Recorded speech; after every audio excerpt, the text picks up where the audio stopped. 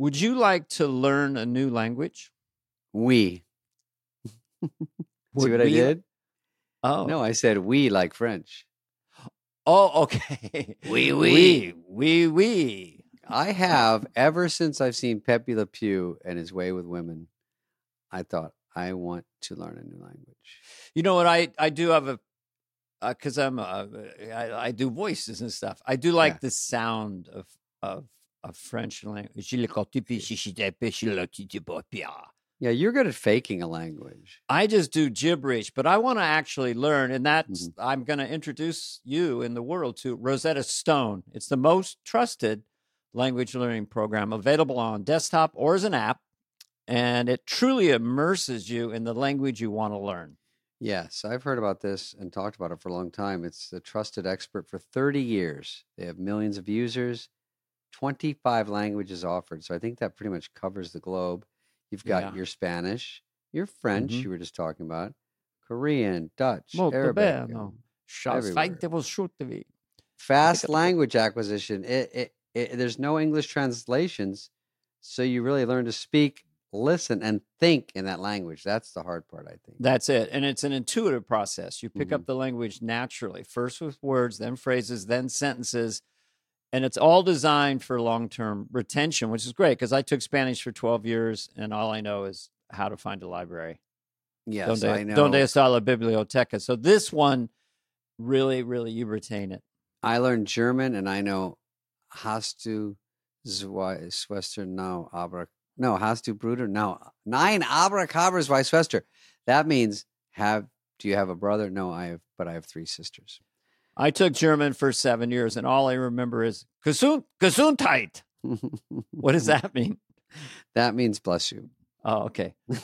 Yeah, so someone sneezes. Gesundheit. Rosetta Stone, that's not going to happen. Another thing I love is they have a built-in true accent feature that gives you feedback on your pronunciation. That's like having a personal trainer for your accent. Very important to being understood in a foreign country is to do it in kind of the rhythm of the way that language is spoke. Right. You don't look like some clown. Desktop and app options, audio companion, ability to download lessons offline. By the way, the lifetime membership has all 25 languages.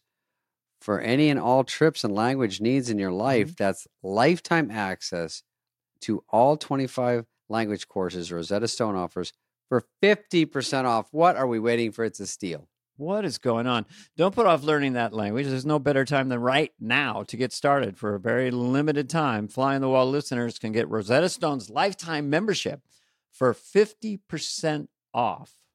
Oh, yeah. Visit rosettastone.com/fly. That's 50. That's like the highest I've heard of. 50% off, unlimited access to 25 language courses for the rest of your life. Redeem your 50% off at rosettastone.com/fly today. Hey guys, it's Spade, half of me and Carvey, and just want to let you know at the end of this episode, after the credits, we are going to answer some of the questions we asked you to ask us. So if you stick around, you're going to hear them. And if you want to ask us a question, you go to flyonthewall@cadence13.com. That's an email address, people. Get with the program. You can email us at flyonthewall@cadence13.com.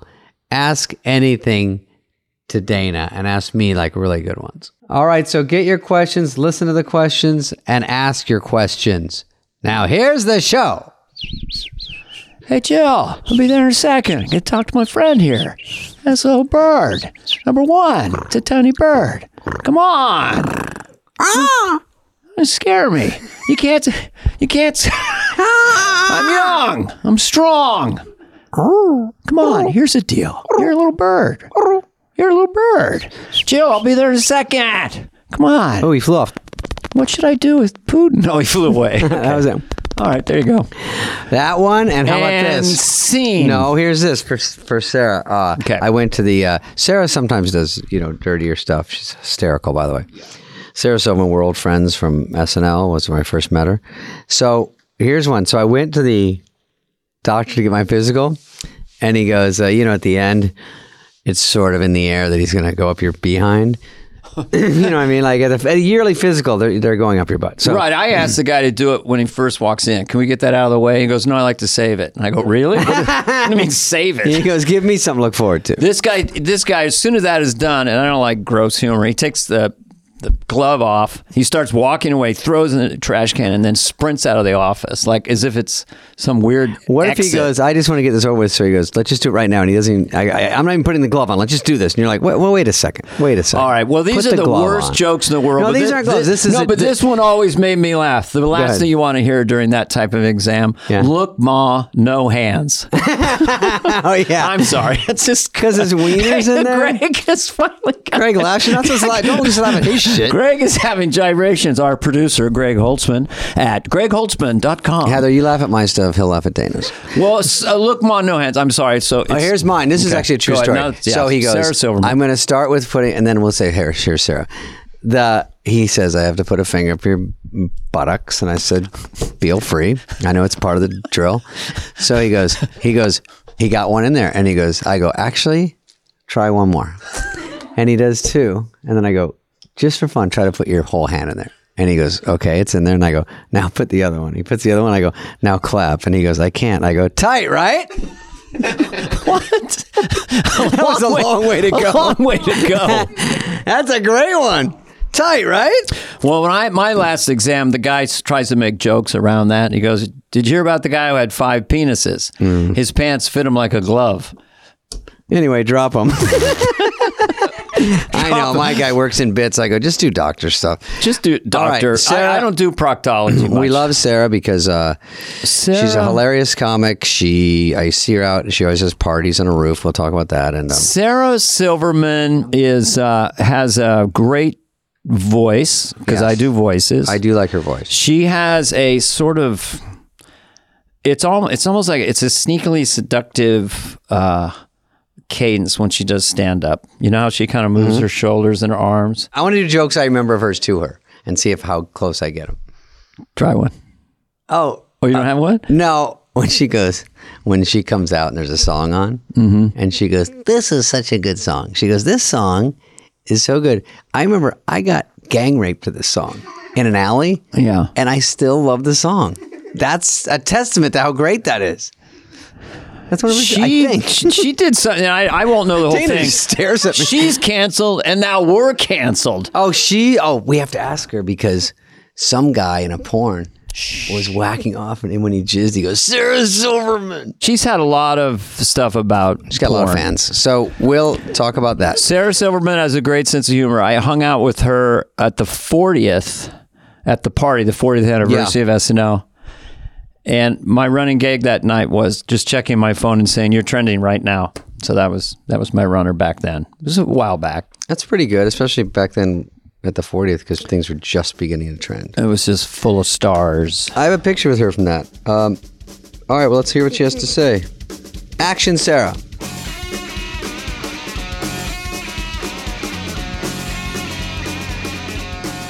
Hello. Hello. Sarah, would you? Hey, I know it wasn't official, but would you be on our podcast? Sure. Oh, great. Thank you. Come on. When do you want to do it? Now. Is that her? She's a black screen. Where am I? How come you can't see me? Are you baby Jessica in the well? Oh, fuck. Wait, let me put it. I have to put it on video. This guy. I spent 10 minutes fluffing my hair around so you'd be impressed. You know. It looks so good. Thank you. Look at Sarah's Look angle. at Sarah's all down. Why am I so low? I don't know. It's funny. But I find it quite disturbing. Oh, Sarah. Oh, Why? Is that a Sarah cork board? Silverman is on our podcast. Yeah. It's not video, so I'm not going to describe your mansion.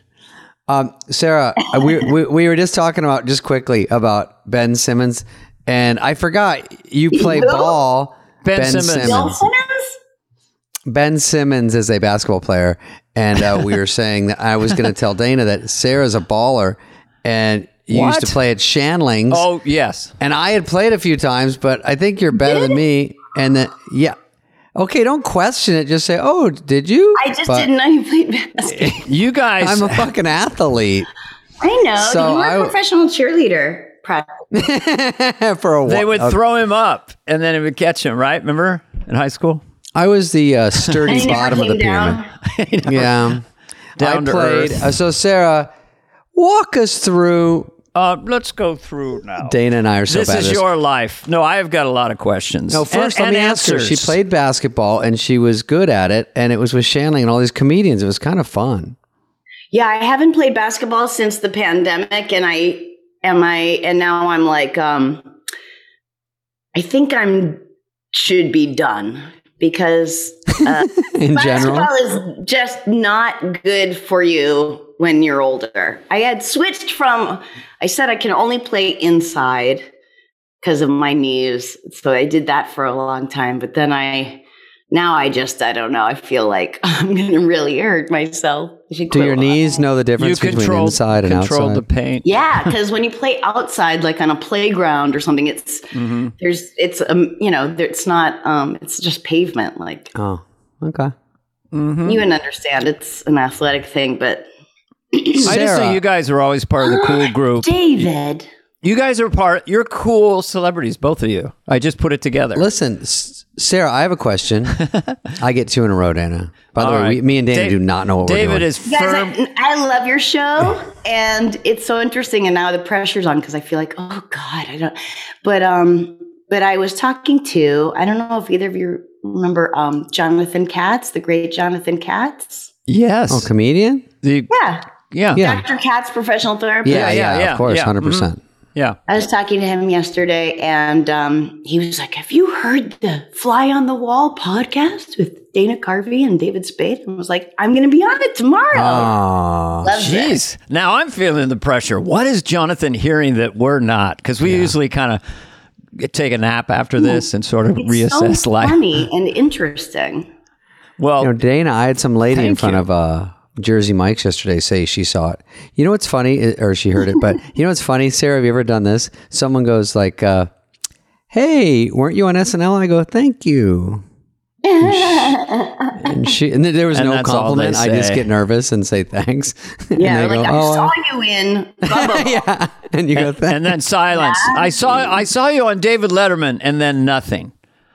That's the most fucked up. I saw you do stand up and then silence. My waiter at this place I eat, he's German, and he goes, "Hey, there was a picture of me making Are out you this." talking about the IHOP on Holloway? No, I wish. That's where I used to go every single day for 2 years. This is another one, and the waiter goes, because I was kissing a girl in a pool, and I don't know, I took a picture a couple years ago, and he goes, "Hey," and it was in all these websites because she was marginally attractive and I'm sickening. So that's always a story. So they go, this We guy. got to get him to a therapist. I see I it. don't No, like you talking about my No. friend David like that. no, I like me. So I said, I could understand it. Anyway, so the joke was he came up and he goes, "Hey, little pool party this weekend?" And I go, "Oh, yeah." And he goes, "A little fun in the sun, huh? Huh? A little, splashing around." And I go, "Right." And he goes, "I saw pictures of you." And I go, "Yeah, I know. Oh, And then hold on. Is this your German accent? yeah, maybe it's not Germany. Okay, It's go not- on. Slightly maybe Germany. maybe it's the valley. So then he goes, he goes, "Hey," and then he goes, "But then they showed you getting on the water and you look fat. Why do you want them to have pictures like that?" I go, "Why do I want the paparazzi? Do you fucking get how it works?" He goes, "You look bad." And some of the pictures I was like, "Whoa, I can't believe it." And I go, "Do you not, you are from somewhere else because you think they take 100 pictures and they have a jeweler's loop and they find the grossest one and go, 'This is the one we're going with. Run with it.'" So this is a random fan saying this to you. It's like a friend fan, but he's just, okay. he's very, I think he was half being funny, but he half didn't know that I don't sit with the editorial at Daily Mail and go, "I think I look better in this one." And they're like, "You know what? Great. If you look better and you like The it." Daily Mail fills so many pages with so much minutia. yeah, it is crack cocaine. You on that thing, and man, the little pictures on the side, and that guy's in a bathing suit, and they're over there. It's so exciting. There's people in there that I don't even know. And I go, "Why am I?" And they're there every day. And I go, "Are they paying to be on here? Because there's no reason we should be knowing anything." It's so, I really, it's not like I'm Britney Spears or something. You know what I mean? So it's like, I don't know. If they're around, I never see them pop up unless I were to like Google myself. Like I was, like Sacha Baron Cohen, we were meeting for dinner in New York, and he's like, well, if we go here, will there be paparazzi? I go, I don't know. Do you read Us Weekly? Like, who cares? Like, how is that a part of your life? But, it's not really something scandalous. We're just getting some nosh. Daily Mail is more photographed, right? If you're at a beach in a bikini or you're on a yacht off Italy, they got telephotos on you, right? No one should. I mean, I have friends from New Hampshire who are like, do you call them and tell them where you'll be? And I'm like, why would I call them when I'm walking uphill in sweat?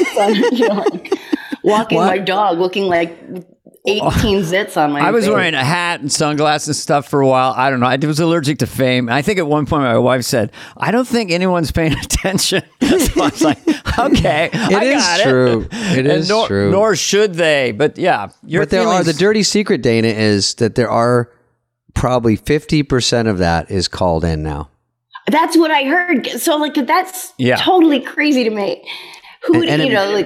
But it makes sense kind of because it's places that you never see paparazzi. There's a couple places you kind of know. Mm-hmm. And then it's like they're coming out of the Rite Aid in, Topanga. And it's like, we got them. And I'm like, so you had to call someone, have them drive out there, get them. And then either they split the money if they're a bigger star. But if they're not a big star, they just hope they sell it somewhere. They just hope they get it out there. Well, I remember one time I picked my mom up years ago at the airport. She was coming to visit. And, I was just...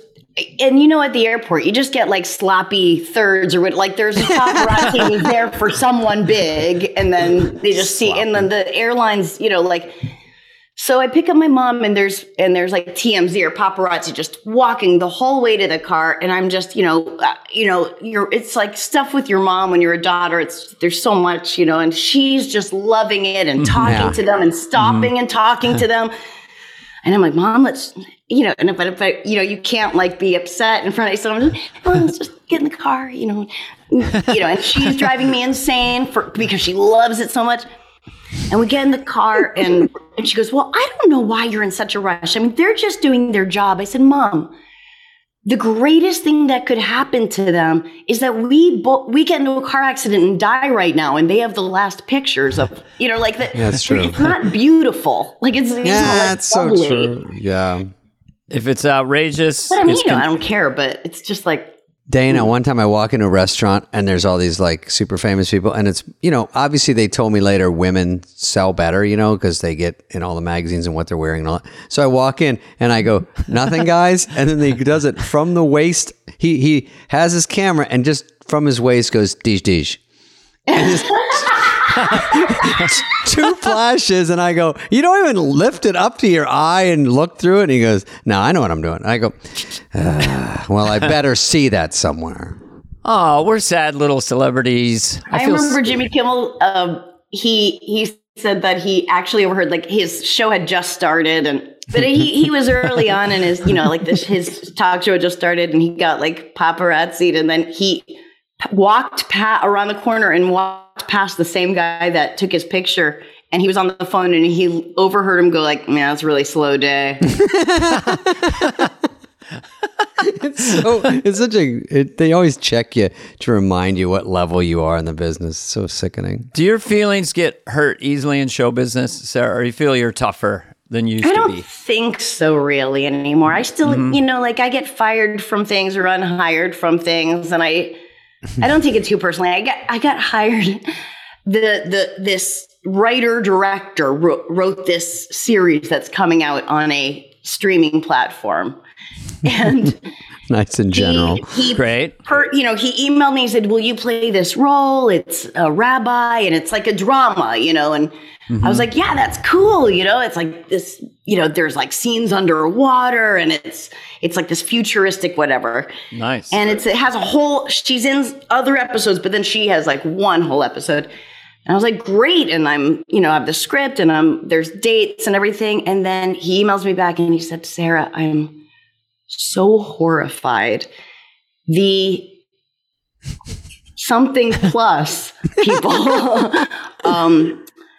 said no. And I didn't know that was even a thing. Like I thought I could hire anyone I wanted, but they said no. And I go, don't worry. In a way, it like feels like relief. Like, you know, when people cancel plans and you're like, like it's it's relief because of course I stress about it because I want to do a good job. But I mean, part of me is like, I don't understand why. And then part of me does understand why. So I just, Well, do you get, when you get hired for corporate gigs or anything, do you have to tell them ahead of time? Do they know what they're getting sometimes, or do you adapt to a situation? Because with me, sometimes I never adapt. They know what they're getting, right? So they go, they think they know what they want. Yeah. Yeah, I mean, there was definitely a time where I would have my manager, like when I did the TED Talk that they then wouldn't post. What? That's what I had my manager call back 3 different times and say, she just wants to make sure because she loves TED Talks and she, I always watch them with my mom and she just wants to make sure you know what she is and what she does. And I really, in earnest, planned the whole 18 minutes. I was so excited and it did well and the crowd loved it. But yeah, they wouldn't post it for many years. And can I ask why? I mean, why did they not want to post it? I don't know, but it was a whole long drama where the head of the TED Talks, Ted Sarandos, who had called and reassured me, we want you. It's about all different voices. Mm-hmm. Oh my gosh. That was awful. He was million followers. And I was just like, covering their ass. Yeah, it was so shitty. He's apologized many times since over the years because, when you mess with a comedian, it's hard because then I was talked about it on Real Time with Bill Maher. This was 10 years ago, probably. It murdered him, and he called my manager. Was like, "Could we have a truce?" Sure, of course. Yeah. I did it in such earnest, and then Sometimes someone will tell you at a corporate date, a CEO or something, oh yeah, you go blue, man. Go kid, say fuck, whatever you want. You're like, well, okay, I don't even use fuck that much, but I dropped a few. And then the booker is kind of like, not good, man, not good. I go, but the CEO told me to do it. They're like, that guy didn't even work there. I've had people come backstage and go, just fuck around. And I go, what do you do here? He goes, oh, I'm friends with the guy that booked you. I'm like, oh, well, I don't know if I'm going to be going by you because you're leaving right after. And then I have to deal with, they don't want to pay you. I mean, I don't want to disrespect anyone. Those corporate gigs are they suck. And I appreciate them so much because they're just it's like how famous people used to do commercials in Japan. It's just this hidden thing where you make money, And you make more than a regular gig, 3 times. The best you can do is a C+. Then you walk out of there so happy. Yeah, and they go, oh, we want you to be crazy. And then they're like, upset when you talk about coming in God's mouth or something. I know. Oh, you had a bit on that too. I got one of those coming in God's mouth. Rewind it back to the days of chillaxing on the beach and all-day fun with Spring Break on DraftKings Casino. Play exclusive games like Fan Fave Rocket. The excitement is endless, the vibes are right, and the cash prizes could be huge. New players start playing with just $5 and get $100 back instantly in casino credits. Download the app and use code FOTW to book your one-way ticket to fun with DraftKings Casino. The crown is yours. Gambling problem? Call 1-800-GAMBLER or visit www.1800gambler.net. In Connecticut, help is available for problem gambling. Call 888-789-7777 or visit ccpg.org. Please play responsibly. 21 plus. Physically present in Connecticut, Michigan, New Jersey, Pennsylvania, West Virginia only. Void in Ontario. Eligibility and other restrictions apply. 1 per opted-in new customer. $5 wager required. Max. $100 in casino credits awarded, which require one-time playthrough within 168 hours. See terms at casino.draftkings.com/promos. Restrictions apply. Okay, go ahead. Ask her something good, Dana. I don't know. Something good. Meow, meow. I looked at your stuff today. I saw you on Conan in '93. Oh my God. And one thing that hit me is you're talk like this. You were so cute and so sweet and innocent. It was it really was charming. But you were 21 or 2, You started stand-up at 17. So within 4 years, you're on television. That's pretty good. How did you how did you get that good that fast? A lot of people it takes 10 years. Were you headlining clubs when you went on Conan or No. They just saw you at the Improv. I was just doing set spots around town and stuff. But I got, I'm from New Hampshire. So, but like I went to this high school where they had assemblies and they'd let me do like 3 minutes, Fun. at assemblies and stuff. Or like my math teacher would let me tell like one joke at the beginning of class and then I had to be quiet, and that was our deal. But, but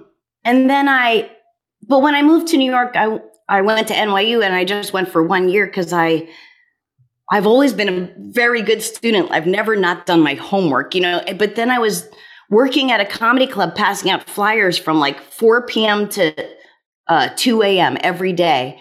And then going to classes, and I was sleeping through my classes, and I'm not like that student. Like I was like pinching myself, trying to stay awake. I couldn't keep my eyes open, and my dad said, if you quit college, I'll pay your like rent and utilities. It's like $450 for the next 3 years. Like it's your sophomore, junior, senior year, and then you're on your own. So. Okay. It was a great deal because I did steal classes because I had all these like numbnuts friends that were like rich and going to NYU and didn't even want to go to classes, So, but then I could just really focus on stand up. And then by the time I would have graduated, I was working with you on Saturday Night Live. But I was only there 1 year and then I got fired. And then for a while, I didn't know if I was in show business anymore. Were you kind of like Woody Allen, Stephen Wright sort of influence in the early days, or who were you kind of looking up to as a stand-up when you started? I mean, Steve Martin was my idol. It's funny because in the house I grew up in, my room was like the attic, and on the ceiling in pencil I wrote "I love Steve Martin" with a heart around it. And it always was there. And then my mom died, and my sister sold the house, and the realtor came to one of my shows in Boston and brought me a picture. They redid the whole house, but they saved that one square of ceiling, so it's still there. Wow, he was a big one for me too. I knew all the albums, and it was the first thing I was memorizing. Oh my God. I just love him so much. But I don't know that I was like him. I don't know who I was. I imitated all the people influenced around me in the beginning before I Dice. You remind me of Dice. When I see my early stuff, I'm like, they talk like this today. I'm just really artist. And, the great one-liners, really well. Great one-liners, though, which I can't write. So when someone writes a great one-liner, like Woody Allen or Stephen Wright, those two. And you have that skill set. So my mom had a Woody Allen double album where he's at like a nightclub, he says like, this watch is very special to me. My uncle on his deathbed sold me this watch. Yeah. It's all that misdirection. Yeah, sure. Oh, so they saw you. Had you done any gigs? Like when I was doing stand-up, I only got to New York once. My friend hired me to open for her company at something. Open for Ray Charles at it was a corporate gig. I got $1,500. I bombed miserably, but I had never even been to New York. And then I went back. And then by the time I got SNL, I'd really maybe only been there twice. Were you ever going out west and doing gigs, or is everything's pretty much back east in stand-up, right? No, I had done 2 things in Los Angeles. I did Comic Strip Live and Evening at the Improv. So they had like that tape, Oh, I saw that. And was it Marcy, or who brought you in to see Lorne? Or did they just call you?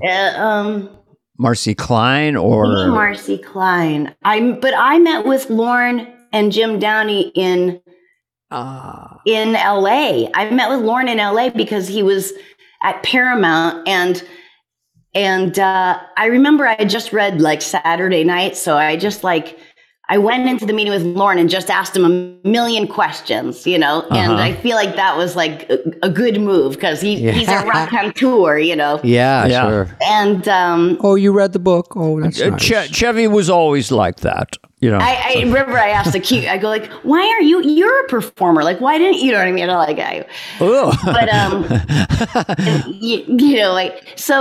And then they invited me to the Coneheads premiere. Nice. And that's when I found out I was hired as a writer. Oh, I was there. And there weren't phones or anything. So I was like, I just went to the bathroom and sat in a stall and was like, I just want to call my mom, Yeah, and you so they told you at the Coneheads premiere, and then you didn't know what to do with that? You're like, I can't even focus on this stupid movie.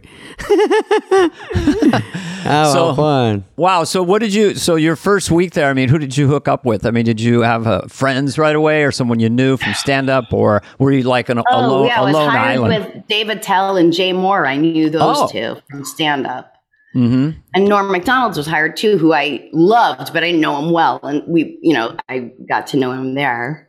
So you came in with 3 other newbies, right? So 4 of you that were coming in. Yeah, new? but I was the first day. Lauren matched me up with these 3 writers who were also my age and new: Dave Mandel, Lou Morton, Steve Lookner, who's become like a right-wing.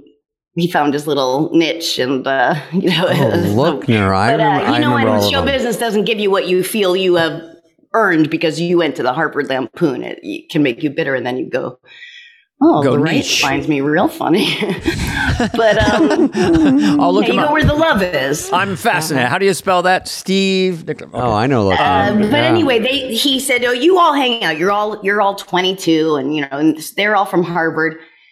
And we spent the whole day together. We went to the cafeteria, which I don't think I ever went to again. And at the end of the whole day of hanging out, I remember one of them was like, so what are you, like a typist? They thought I was one of the typists. And I was just like, no, I'm a writer like you fucking asshole. Wow, what? They don't realize there was like a Mad Men room where there was 4 girls typing the sketches for you. Yeah, computers existed, but not there. It was like you wrote in longhand on legal pads, and it looked crazy, and I can't believe anyone can follow it. And then these genius typists in a room of typists. Claire. Like an army. It was they go through it. Ellie, Claire. I remember writing on those legal pads because you just had like a wooden desk and a legal pad, and they're like, okay, see it read through. And you go, what am I doing here? I don't even know how to write a sketch. I don't know anything. And you got to figure out as you go. I guess Dana was gone when you got there. Yeah, he had just left. And I remember I saw you came back one day and you came down like an elevator that I had never seen before and got off of it. And I saw you walk with a few people and I was like, really? A secret elevator?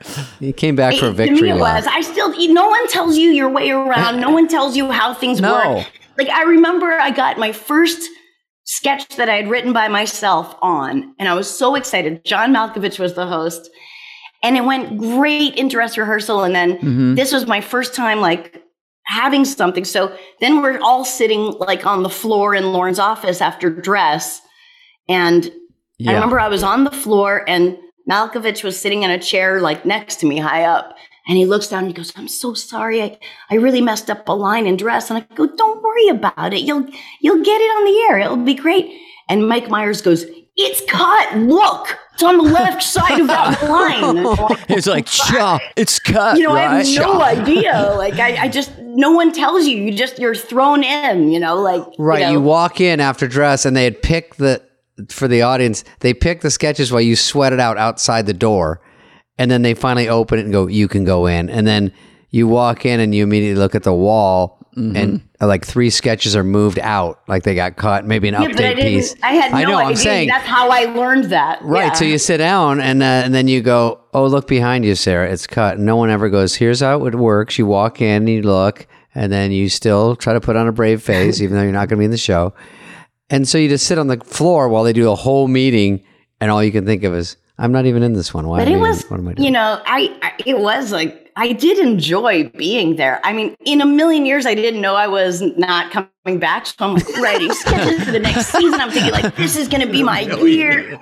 I mean, I don't know why. You know what? I never think I'm getting fired. Like even still, and I still do. You know, I do all the time. You know, I get hired a lot, but I still get fired from things. You know, and like before anything even happens. But yeah, I was. Yeah, it had never occurred to me. You know, you're not a big compromiser, it doesn't seem. So you do your act, and I've seen you recently even go on, and I always just like to sit back and watch and see what you're coming up with. And it's always fun to see that you still try, you still work hard. I do the same thing when I do stand-up. I still like it. I still try. It's fun to get it back up there. And I like when you crawl on the piano. I like when you just have your own unique thing. And then your jokes are always so clever. I go, God damn, but at least it's not like, oh, this is this type of comedian that everyone's doing. You're always got your angle. And that's why when people might fire you, it's in a weird way a compliment, maybe 1% a compliment, but that they go, she's just thinking out of the box, which is what you want from someone, but they don't really handle it well. They go, no, we want the regular stuff. You come off so confident, Sarah. I just wonder do you have situations coming up or in stand-up sometimes? Like for me, I just go, Mayday, Mayday, I must kill, desperate eyes, you know, Mayday. Not going to do it. I but you always seem, you know what I mean? Just like, wasn't that better? But you seem serene and confident. It's very pleasant to watch. And I think part of the reason your specials were so well received is because that you're not pushing ever. You're letting the audience come to you. I mean, is that intentional? It's just your nature, or because you do seem so calm and confident doing stand-up. I mean, I don't really I don't feel that way, you know, but I definitely have learned from so many people. Like when you said that, it makes me think of, I remember seeing Chris Rock at the comic strip years ago. And it was before he was who he is now, like pacing and louder and like, you know, everyone changes and grows and, you know, but he was quiet on stage and he'd go on and like the comic strip was like, it's like a zoo. Like the audiences are crazy, you know? And he would just start and not be loud to get the audience to hear him. So it was like there was no desperation, and if the audience missed the first 2 or 3 jokes, that's their problem. And so they all got quiet and leaned in, and I noticed it. You know, I was like, oh wow, he's so much more powerful being quiet than going like, you know, I would be like, hey everyone, dogs are funny, down, you know. And that's like what a teacher would do. Like it's sweaty. Like an audience they couldn't probably articulate this, but like an audience can smell desperation, you know? Right. So it doesn't help you to like, you've got to get yourself in a place where you're like, all right, not for everyone, but, the last thing I always say right before I go out, if I remember it, is have fun. And I remember telling John Lovitzak, he credits me with coaching him, but I only gave him a couple tips, but it's very sweet about it. I said, John, remember, you got to have fun right before you go out. Thank you for saying that. It saved me so much time. You know, and the other thing was... It makes a huge difference to remember that. Massive. You can forget in a second, and then you're 5 minutes in, and you realize, I'm not having fun right now. What happened? You know, because you got up on it. They pick it up, but John also said... If you're honest, they also, like, appreciate that. Like, I feel like there have been a few times where I'm like, for some reason or whatever's going on in my life, and I'm not a big crier, I was like sobbing that day and thinking like, and then like thinking about how I have a spot that night, just being like, I don't feel funny, you know, like nothing's funny. And those are always nights I have good. You know what I mean? Like you're always surprised that you have a good set that night because there's something like cathartic comes out, or I don't know. It's like when you're sick and you got to do a set. And then you have a great set because you go, I just got to do the set. I don't have to kill or not kill. There's no pressure. I'm just lucky I'm here. I have bronchitis, you know? So, yes. But. Oh, Sarah, I got a question. When you go up sometimes, Dana, she brings Dana, and that might be an issue for you too later. What I do? You did interrupt Dana. I did, but I thought he was finished with his. We like to interrupt each other. We feel it's a good energy. Sure. David, okay. David, go ahead. My question is David Spade. Because this made me think of this, but we do it all the time. You have sometimes a notebook when you go up or a pad, and do you think sometimes it puts less pressure on jokes? Because I sometimes, rarely, but because I want to read it, I want to get it right. Like I'll just go, hey, I'm going to do this. And it's almost funnier to them that I have no belief in it, sort of. And then later I do it without it and it doesn't work as well. I'll tell you, I think that's I always bring a notebook because I think I have brain damage from so much like marijuana use, or I don't know, like I feel like I'm getting like early. I'm so terrified of getting dementia, but and I want to just be able to be loose, but I can't be loose if I'm like reaching for like, you know what I mean? At a certain point when you're on the road, you remember everything, but I do concede that having a notebook gets you a lot of, because they feel like you're working on stuff that the jokes have a feeling of immediacy that give them a lot more credit for the audience. When it's something like, oh yeah, I'm looking at my notebook, but I do know this works, like sometimes I don't know, but but when you're trying new things, they always give you like 10 times more leeway, Well, I think wasn't it called the alt comedy, and Largo, where you would comment on your act, be very open. The first time I played in there, first couple of times, I felt very uncomfortable because I was like a road comic from the 80s. And then I just had Nick Kroll interview me, or anything where I'd be tipped off just doing bits.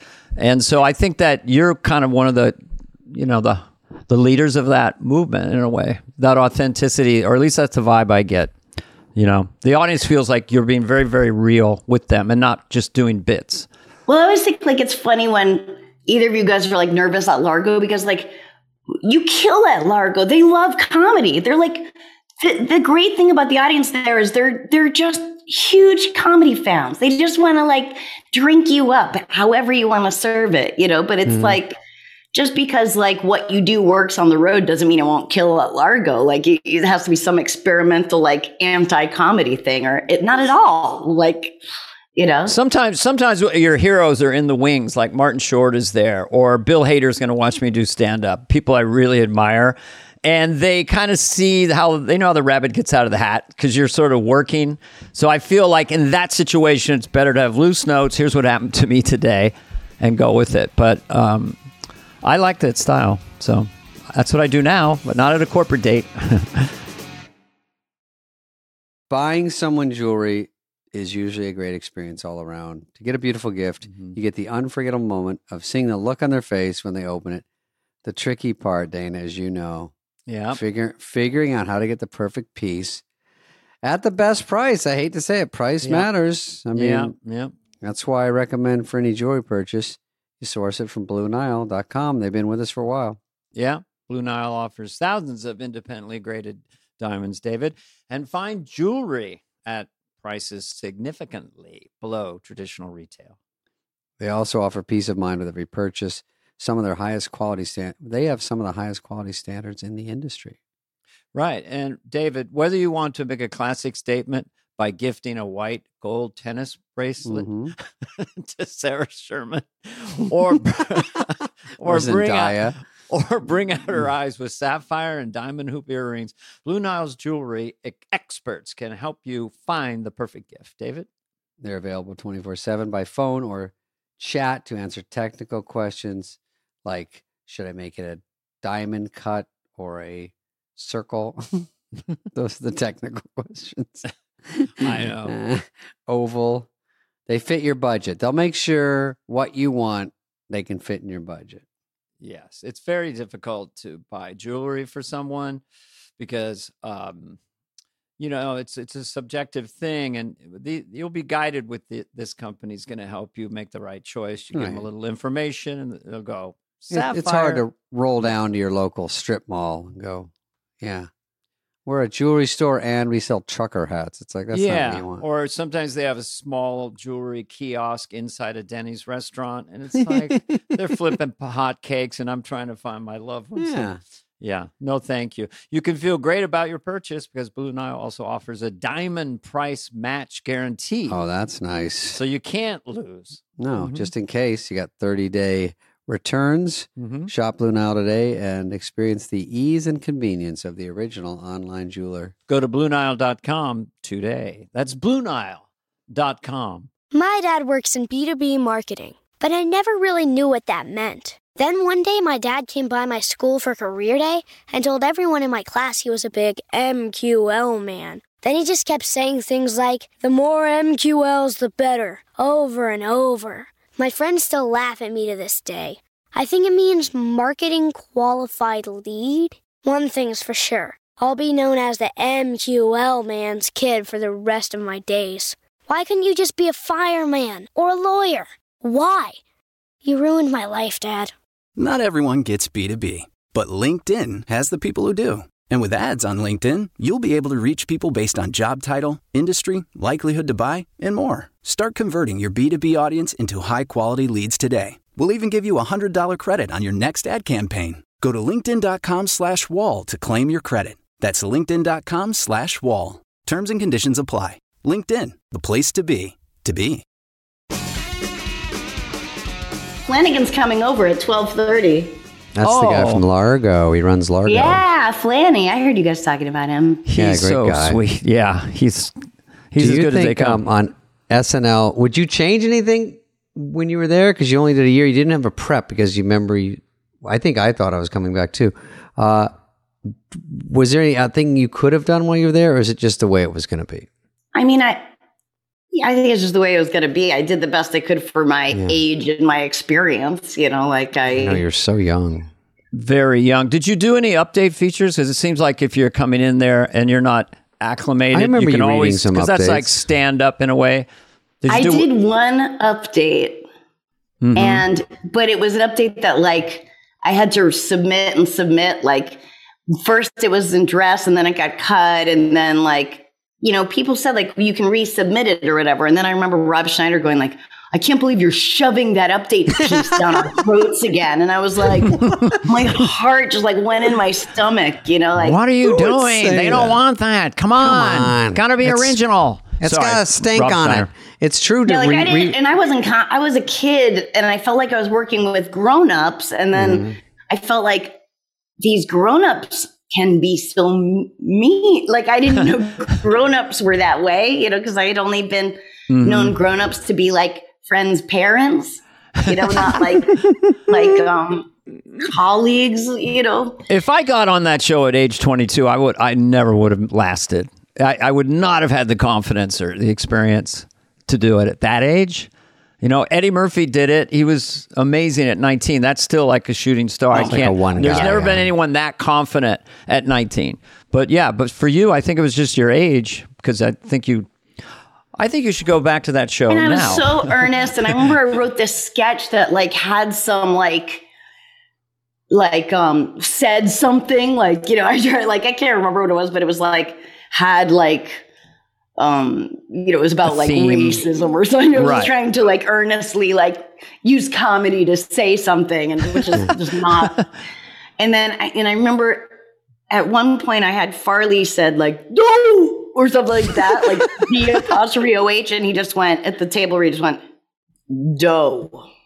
No, was it a doy? Do you think he took a dive, or did he do it on purpose? 100%. Oh, that's it was horrible. just like so. What a you know, stab. whatever. But I think my best there was like on punch up nights, because I contributed well and like punch ups, and I was so in love with Jim Downey. It's like heartbreakingly in love with him. But, you know, he was like a, you know, and does he know about this, or is he hearing this from this podcast? No, I'm sure. I'm sure I came on very strong in my own way, but I was like, he was like a grown up, you know, but I remember writing a sketch and saying like, can you help me with it? And he said, yeah. And I think it was when Martin Lawrence was hosting. And because his friend wrote there and was like Bowman, or I don't know, I can't remember. John Bowman, one of Martin's friends. Yeah. Maybe no, one of Jim Downey's friends. Oh, so okay. then they were hanging out in his office, and he said, "Just wait outside my office until I'm done here." And I fell asleep, and then I woke up, and it was the morning, and he was just coming out, and I go, "Are you ready for me?" And he's like, "For what?" And I go, "I gave you my script," and he's like, I don't know, I don't have it. Oh. Downey? But I mean, I love him, though. I mean, of course, I still love him. It's like a teacher. It's like you being like a college girl, and that's your professor.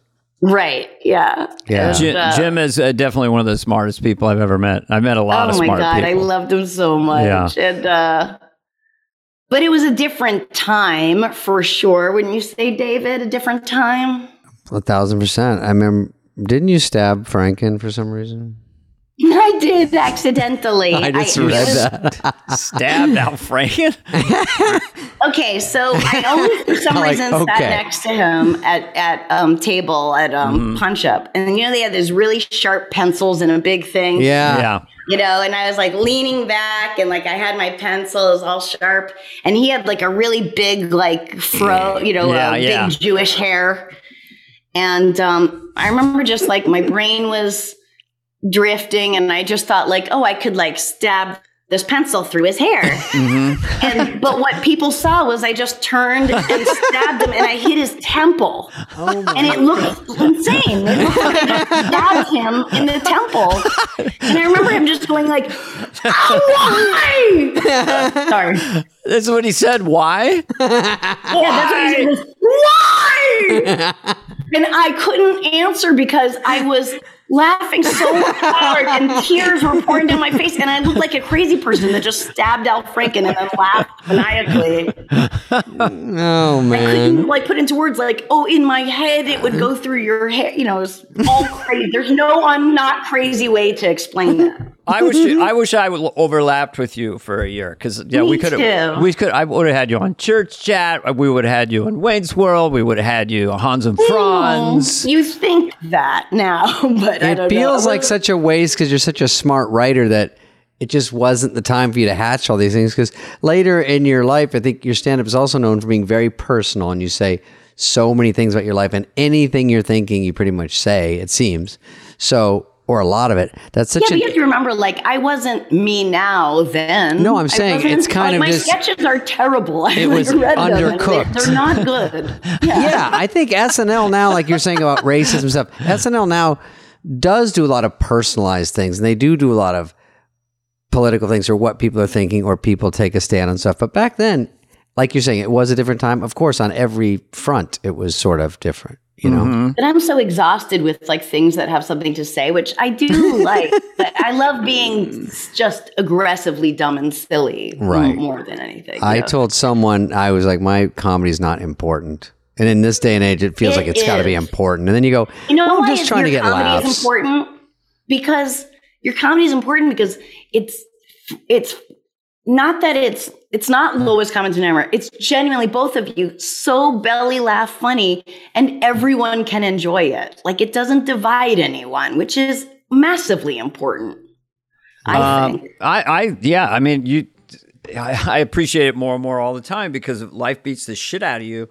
And you have people come up to you, and maybe if you're 35 or something, they say, I really needed that tonight. But now it resonates with me. So if you can get someone to belly laugh, because you can't worry and belly laugh at the same time.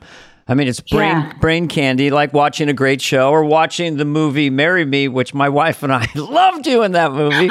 Well, you know what's funny about that? It's so good that they held it for so long, because by the time it came out, even like cynical fucks like us were like, yeah, I just want to feel good for an hour. Like really ready to watch that movie. Yes. Because of the pandemic and Ukraine or whatever. It was just like, and then you were just the perfect sidekick in the movie. Like, didn't every line just land perfectly?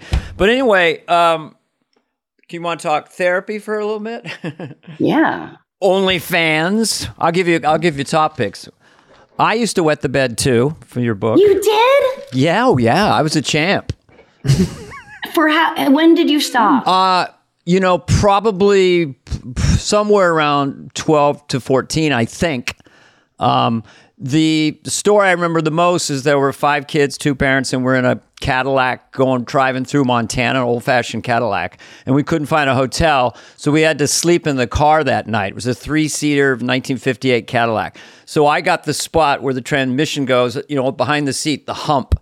I'm in a sleeping bag in the hump, and then the next thing I know, waking up, is I hear my brother and my mom looking down at me and talking about this giant wet spot on the sleeping bag. So yeah, I guess should we wake him up? I don't know. I went to bed, and I'd heard that. And there was just no dignified way to get out of that wet bag. You unzip it, you stand up. Okay, you got to own it. But, I never felt that bad about it, though, because I just thought I was just a heavy sleeper. I didn't feel shame. It What was about brutal. you? Like, sleepovers were terrifying. I just pinch myself awake all night, and I did have these friends that were twins, Lori and Amy Martin. They were my best friends, and they knew I was a bedwetter. So, but I would really try, and their mom would wake me up before she went to bed and take me to pee and stuff.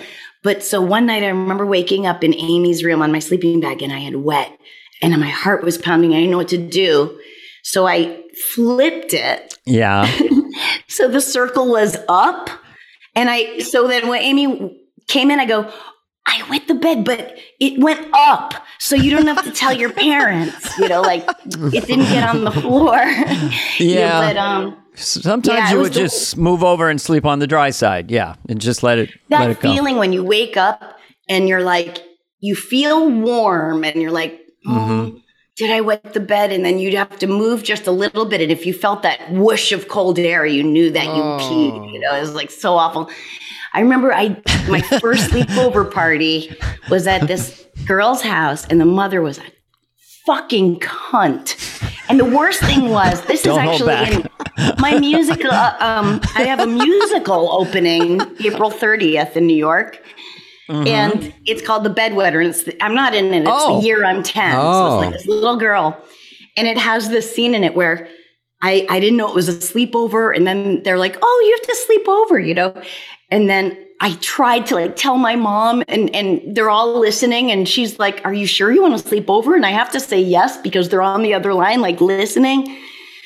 And then I have to borrow pajamas. Her mother made her daughter, she was a pageant mom. So I'm in these, I'm 7 and wearing these sexy harem pajamas and sleeping in their sleeping bag. And I wake up drenched, and I'm so horrified. Man. And I just am from having to go to sleepover camp every year, I had this mechanism of disassociation where I just got changed with all the other girls, and it was wet, but it probably stank. I just didn't acknowledge it. And then Heather's mom walks in, and she steps right in my wet clothes. Oh. And this is what a mother of 7-year-olds does. She picks up the wet clothes and she goes, who did this? And I'm just standing there out of body. And I swear to God, it's 1978 or I don't know when it was. And just as I'm thinking am I supposed to say something, or can I I'm not going to. And then the father came in and went, Elvis died. And Elvis Presley dying saved my life, because I was able to just get picked up and get out of there while they were so upset the king died. God, that's one of those non sequiturs that Elvis saved that humiliation. Did you wet the bed every night then? Because mine was more interstitial, but it was fairly consistent. It was a lot of the time, and it was until I was 15. And then a couple of times as an adult, when I got fired from Saturday Night Live, I remember I wet the bed 3 times in that week, and it was with 3 different men's beds. Oh, wow. What? Yeah, because I liked sex. It was so new to me. I lost my virginity as a comedian. I was 19.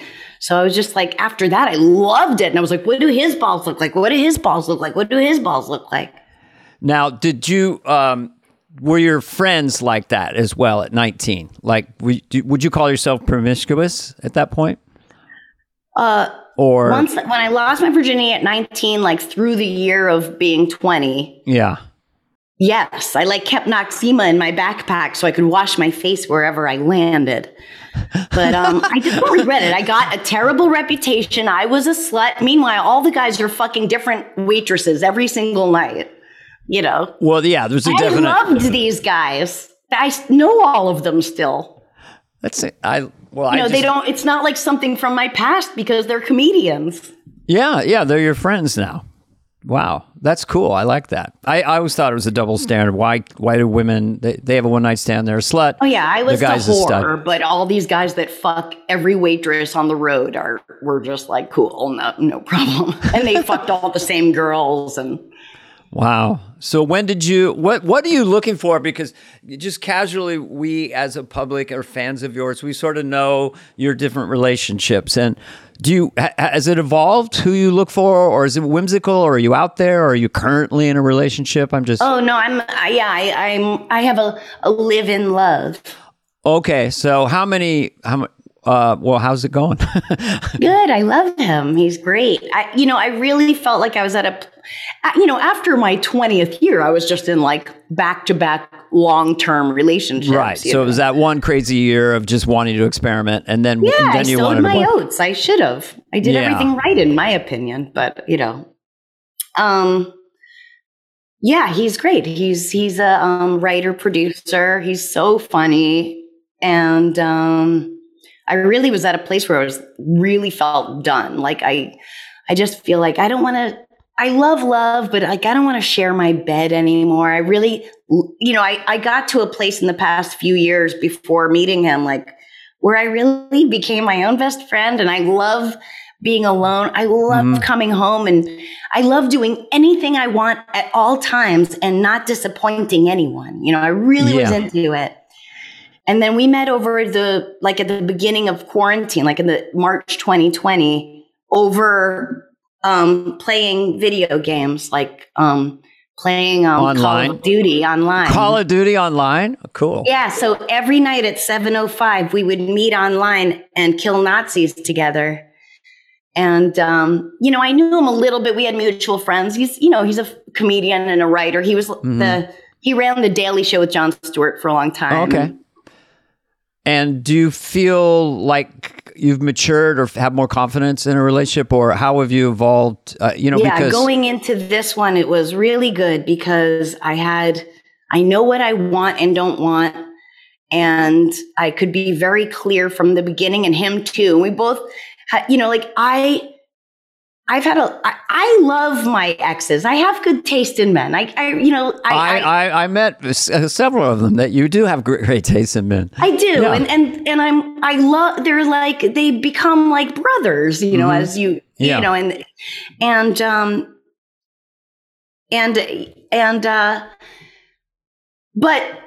but with the reason why they didn't work out, I don't know specifically each thing, whatever, but I always felt like I was disappointing. I tried, it's always my goal to be the best possible girlfriend. And yet I still felt like I had that feeling like I'm disappointing this person in some way. And I would never cheat. I have total blinders, not blind. I mean, in a good way. I would, if I'm with someone, I don't see other men in a sexual way at all. I'm very devoted, but somehow I would feel like, I'm disappointing. There was always something.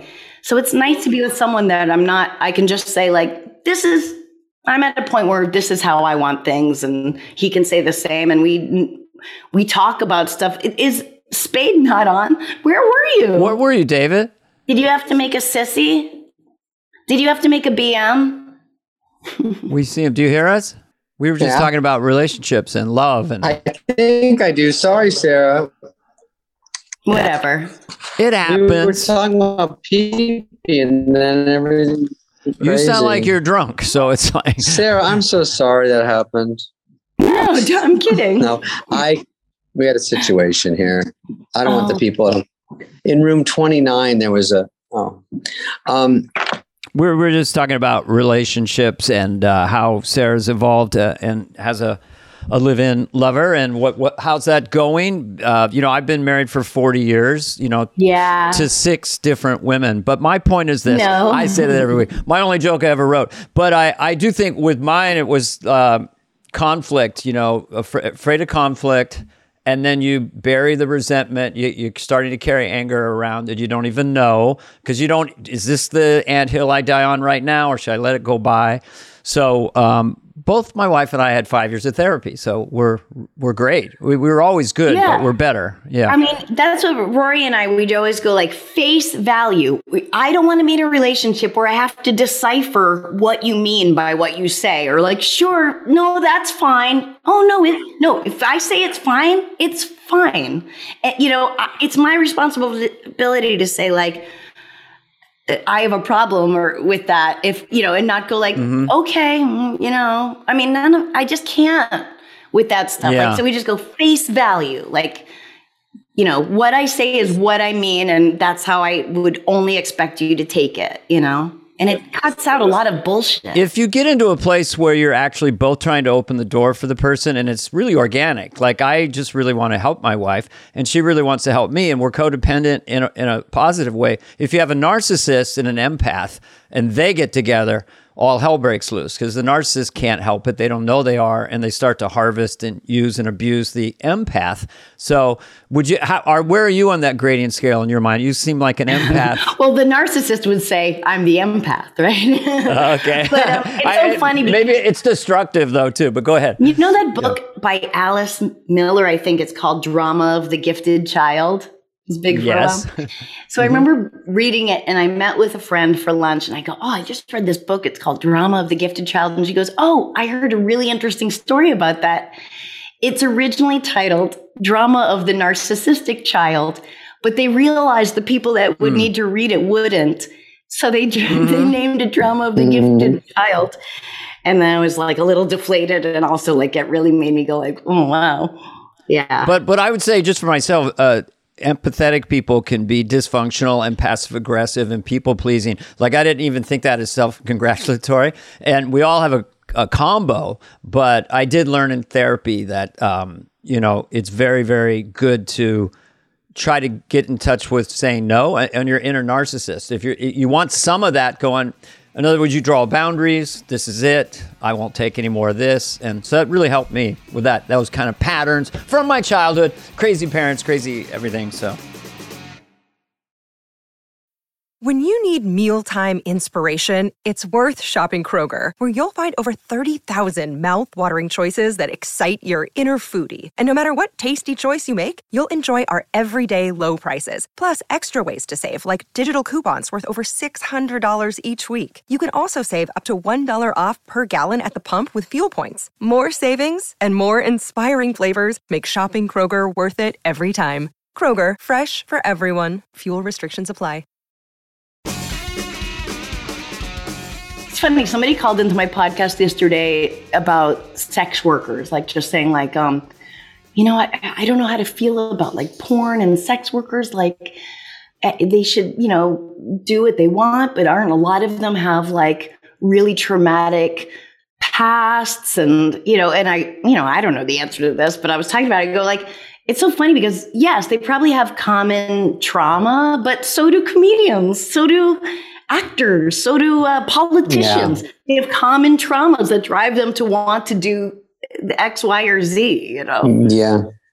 All right, guys. So, I want to mention Sarah Silverman's podcast, which I watch, and it's really fun on YouTube, Oh my gosh. So you've been doing that like during the pandemic, a couple hundred shows, or? That's when I started. I was like, I couldn't do stand-up. I couldn't fathom doing stand-up on Zoom, and then I was like, I'm going to have to do a podcast because I know where to put this, or like to make a living is stand up, Yeah. And keep your mind sharp by, improvising and stuff like that. Yeah.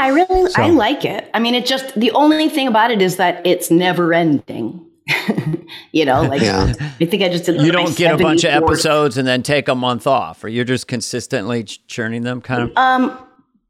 Like I just shot this show and I had to take 2 or 3 weeks off. So, but what I do is I talk forever, and then they take out anything that can be evergreen and save it.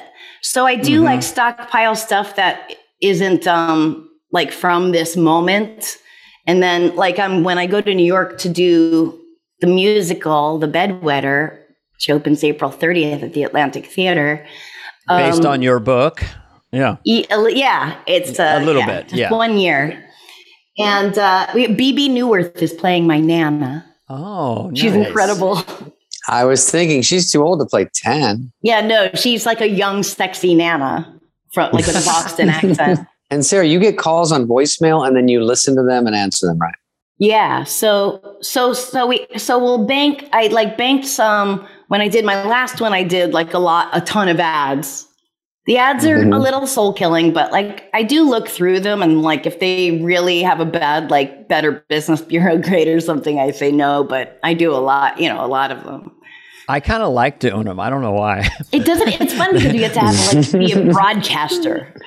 Yeah, they seem fun. Remember when Johnny Carson would hold up Alpo and stuff like that? It seems kind of just to go right at it. But it's really fun to watch that show. And your clothes change a lot, I guess, because they do edits. Because like you have a blue shirt on, and then they do a cut, and then you have a yellow sweater on and stuff. Yeah, because it doesn't matter with podcasts. Nobody cares. Mostly people hear it audio. If they watch it on YouTube, you'll see me in different outfits because it will be like stuff from this week, that week, this week, like more evergreen things will just be from other weeks where I just go and go and go, but, the calls are like, sometimes they're so sad. And I have to remember, like, I have to try to be funny at some point in this episode. Is like, but I also like, I'm so sorry your, grandmother. Sometimes you're just giving great, serious advice, which is kind of cool, Yeah, it's funny because I did like this more political show on Hulu, and then I did a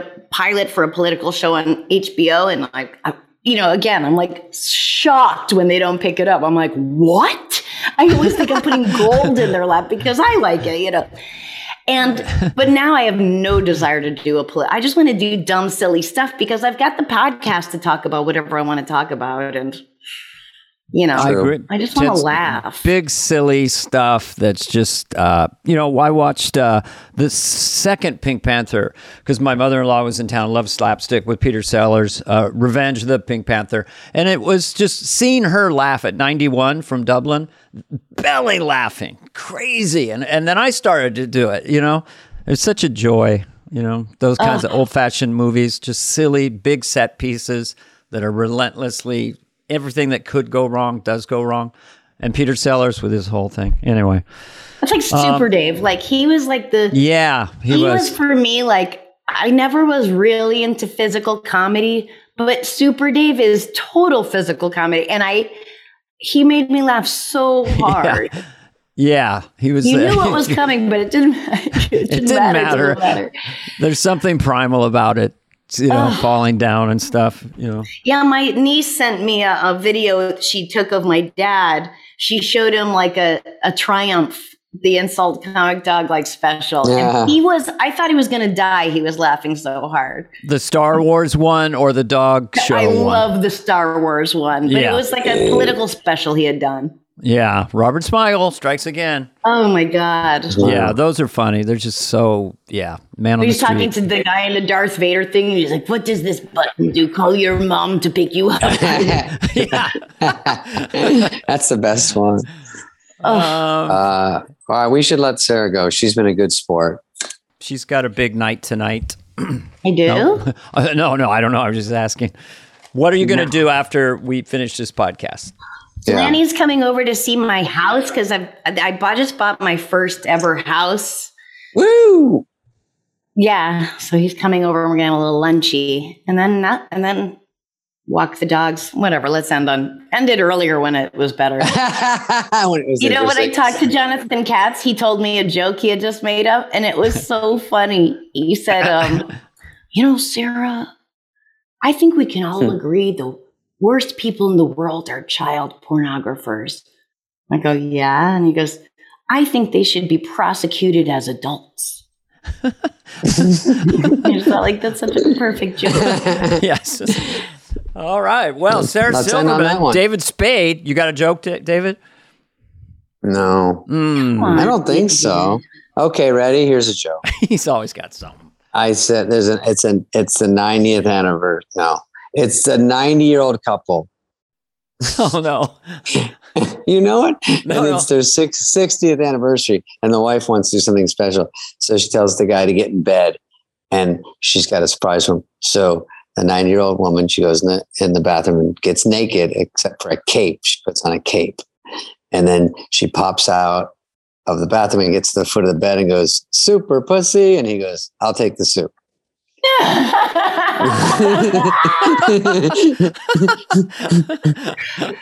All right. You got that one. All right. Good. Sarah Sarah, Silverman. you've been a joy. Everybody a joy. loves you. Just take that to your I was soul. nervous to come on the show and I was listening and I wrote down something in case I didn't think of anything because I was listening. You're all talking about Saturday Night Live and everything.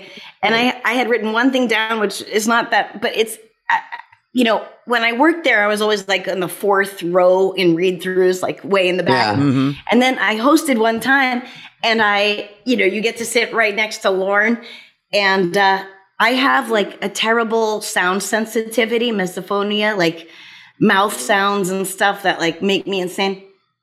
The whole read through, Lauren is eating baby carrots.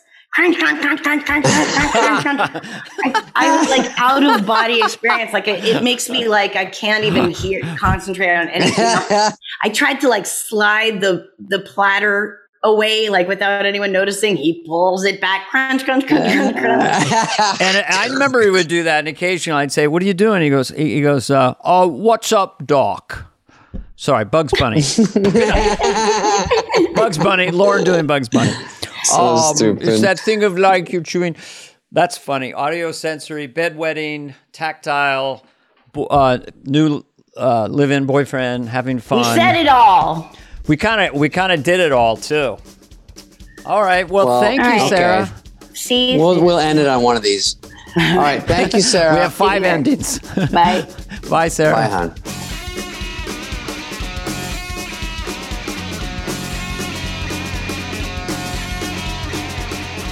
Fly on the Wall has been a presentation of Cadence 13. Please listen, then rate, review, and follow all episodes.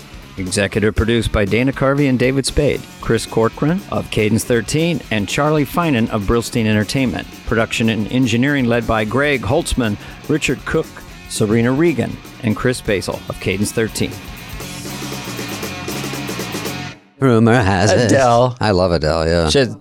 What a voice. Johnny Byrne, your question was not about Adele, but you say, "Hi, David and Dana. I'm a 29-year-old comic from Salt Lake, not Mormon, who has been in Chicago for 5 years and just moved to LA. I'm sure you get this question a lot, but what advice would you have for someone who aspires to be on SNL?" You know, that is a common question, but the only answer is, and I get the question a lot about being comic, is they have to find you. I think there's no secret advice from me. Maybe Dana has more. He knows more than me. But if you're good, even other comics will help you get on other shows. Even people go, "You're good." It's kind of a weird thing, but someone will say you're good, and someone will say to their agent, "Maybe you should check this guy out." And just getting stage time is probably my best advice, as much as you can. Yeah, first of all, make sure it's a passion, because show business will break your heart. They used to have people come to our college, San Francisco State, wasn't a real college, and they'd be like a regional actress or did a couple commercials. The first thing they'd always say is, if you can do anything else in your life besides show business, do that. Only do that if you can't live without doing it. So first of all, you got to have the passion. Secondarily, you just got to live on stage. You got to either be a stand-up living on stage, work on your material, or go to the Groundlings or Second City, do all the classes, keep going, networking. But the main thing is the passion, and always look at your feet. Don't look at, I'm making it or I'll make it. Forget future tripping. Just like, how good am I today? Am I a little bit better today than was I yesterday? People say, "I'm going to do it for 1 year." This is free. I'm not going to charge anyone for this. People say, I'm going to try it for 6 months. I'm going to try it for a year. If I don't make it, what you do in that 6 months or a year, you're probably going to be a lifer, just so you know. Are you really going to go back? No. So you go, am I doing 1% better? Did I get one call back in this year instead of 0? I'm doing better. It's an emotionally violent sport. Even after you have success and you're in a big movie and it bombs, or you're at a corporate date and you bomb. So it's just emotionally violent. It's also exhilarating. I told myself early on, I said, if David Spade ever gets on Saturday Night Live, I'll quit show business. That's how emotionally violent I met David Spade before SNL, and I wasn't on SNL. We're two civilians. Yeah. And now we're here today. Can you believe it? So I legally adopted him 18 years ago because people on Instagram are, is he your kid or what's going on? He is now. Hey, son. Johnny, thank you for that, and I hope that helps.